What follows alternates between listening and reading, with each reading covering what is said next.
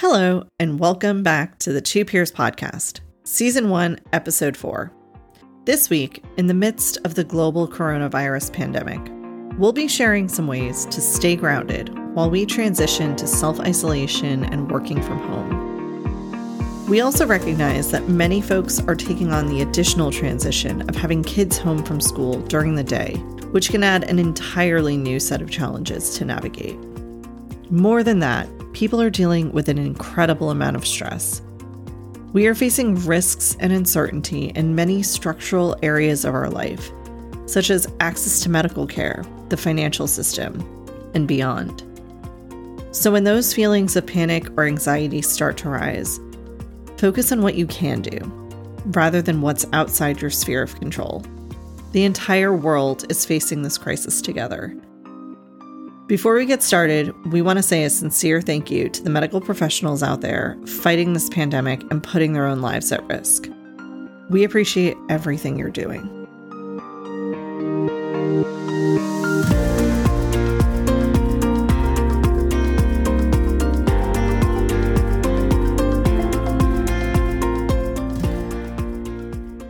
So we're going to try to keep this podcast relatively lighthearted and very much tactical. Because, frankly, there's enough existential dread out there to last us a while, and we need to focus on what's actually within our reach. In that vein, let's start with some small silver lining to self-imposed isolation. We can think of a few. Firstly, yoga pants, or maybe no pants, depending on your preference. Also, you finally get a chance to use that leave-in conditioner you've been wanting to try. And a big one, pet cuddles. On draft whenever you want them.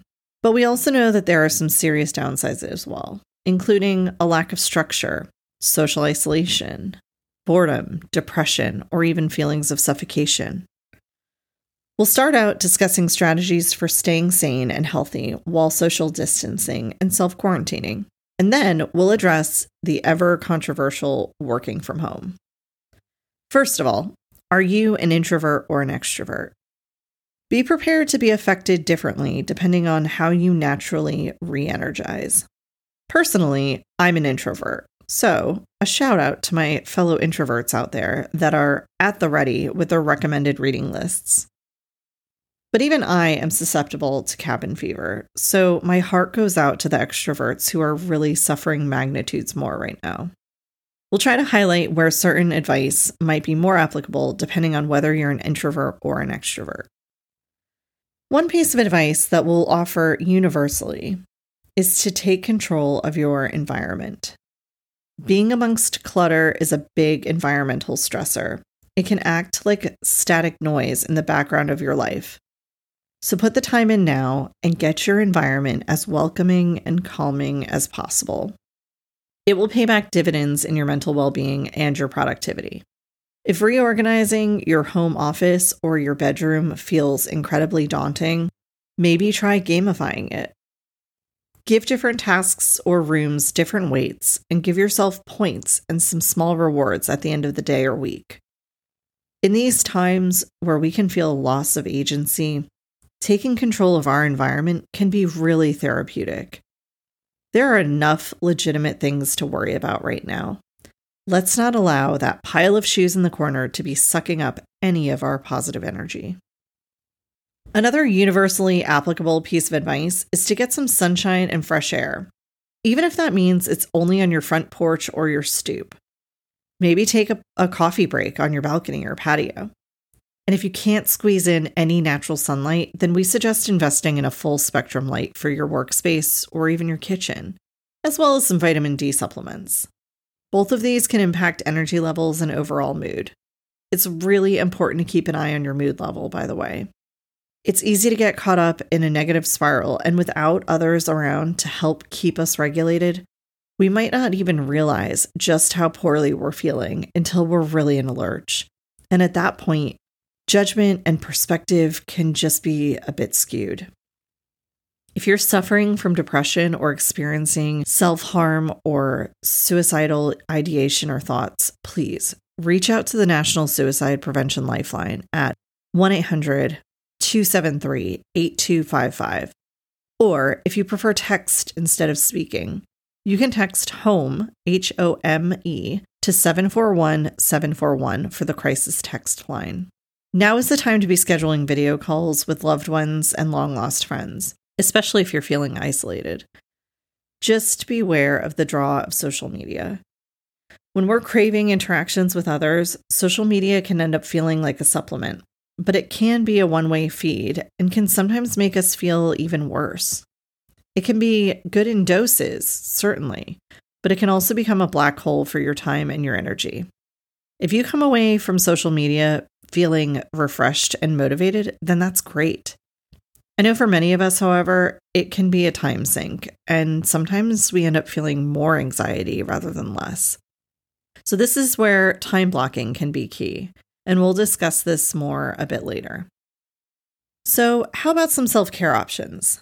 Do you have a drawer full of fancy beauty products or bath bombs that you never actually get to use? Well, now's your chance. Taking a bath can be a great way to get ready for bed, especially when your mind is in a million different places and you're struggling to get it to quiet down. I feel like we all probably have that pedicure kit that someone got us as a gift that's never gotten used. Well, mine is making an appearance this weekend. Maybe try out that weird charcoal mask in the bottom of your drawer. If it leads to a breakout, it's pretty low stakes, and now you have permission to throw it out.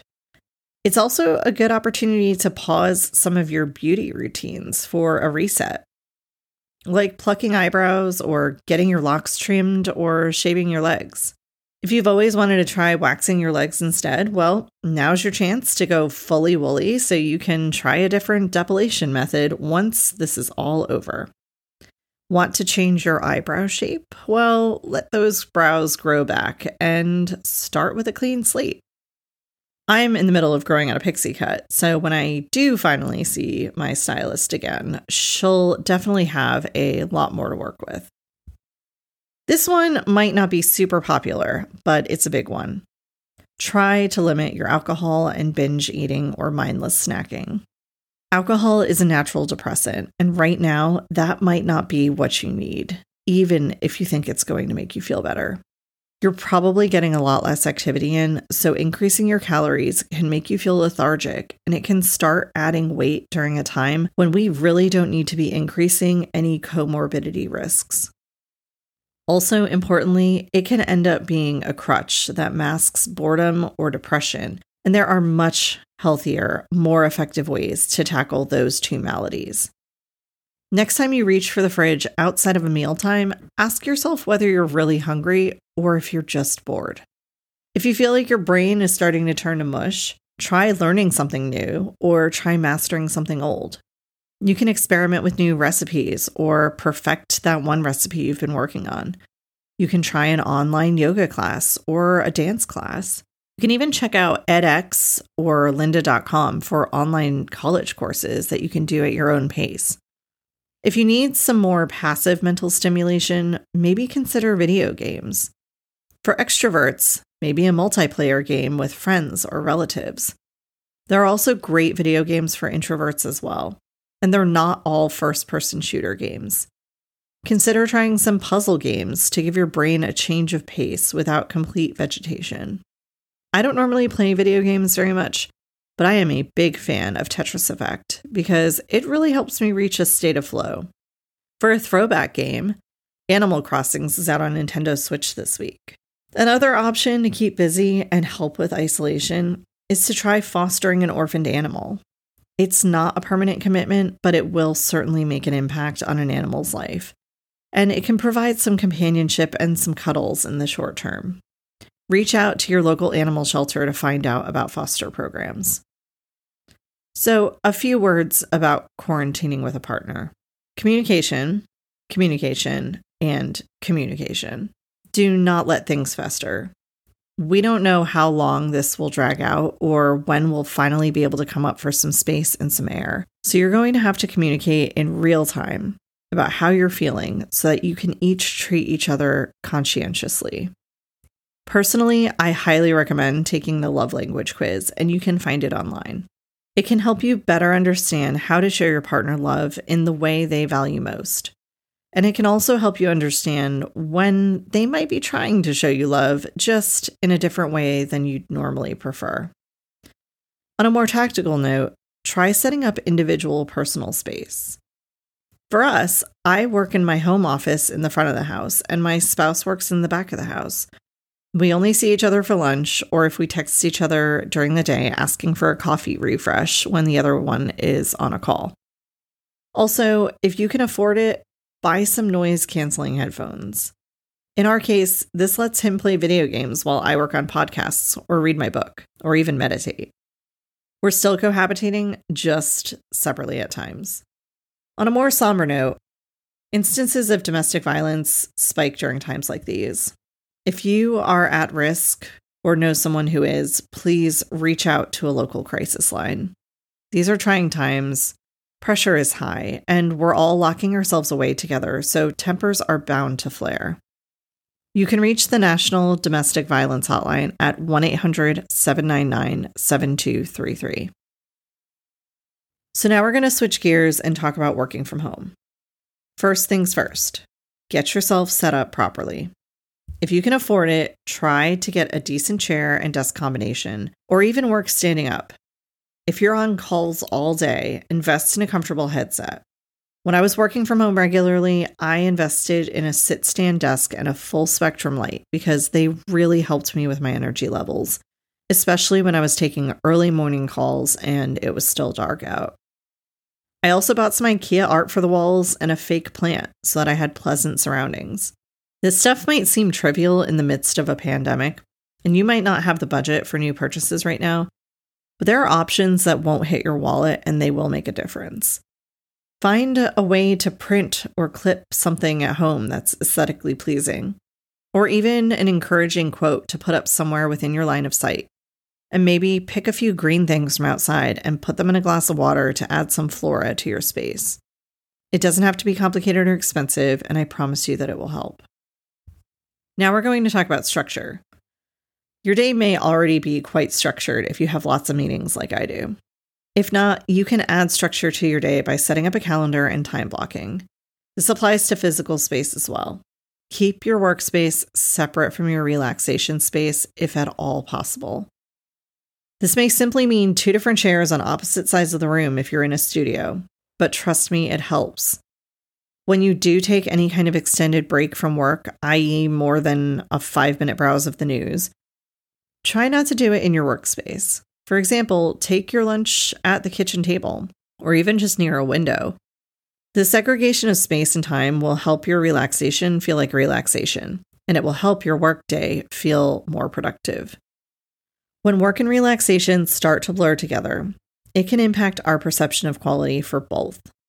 It's hard for us to feel like we accomplished work during the day if we're doing it from bed, and it's hard to feel like you've really put work aside at night if your scenery hasn't changed at all. You might also be used to casual conversation with colleagues. These interactions provide valuable intellectual stimulation and can help stave off mental fatigue and spark creativity and problem solving. Even if you think you're just chatting about weekend plans or debating mortgage refinancing, your brain is getting a much-needed break. If you're working from home on your own, find your mental break another way. You could do a video chat coffee break with colleagues, or schedule 10 minutes to watch cat videos on Instagram, or browse BuzzFeed for memes. Again, time blocking is key, and there are some great apps out there that can help you add structure so you don't end up sucked into the black hole that can be the internet's. Workflow Timer and Sloth Task Manager are 2 very basic apps that can help with time blocking. For meetings, try mixing in video calls, should your hair allow, and don't feel like you need to be all dolled up. Just getting to see people's faces, shiny skin, messy hair and all, will help us relate as humans. We also recommend you practice your muting and unmuting skills because, frankly, you do not need the stress of an unmuted faux pas. If in doubt, say, "Can you guys hear me?" loudly before you go ahead and yell at that dog. Along those same lines, take the time to learn how to share your screen properly. If you need help, just ask. And as we're all supporting each other right now, try to be forgiving of the background noises. Yes, Joey's loquacious 4-year-old might be breaking your train of thought, but everyone is just doing their best. Conference call background noise is an excellent opportunity for us to exercise our focus muscles. If you're finding those muscles have atrophied since your college cramming days, don't punish your colleagues. Instead, try some 5-minute meditation sessions on Headspace or Calm to get better at it. A few times a week will start to make a big difference in no time at all. Lastly, if you're a manager, recognize that different people thrive in different environments. If you're worried about your team's productivity, rather than micromanage or make assumptions, set specific objectives and milestones with clear deadlines and schedule regular check-ins so that any barriers or challenges can be surfaced early for your intervention without you needing to micromanage. For the folks out there working from home and sharing their space with kids and/or trying to homeschool, you've got this.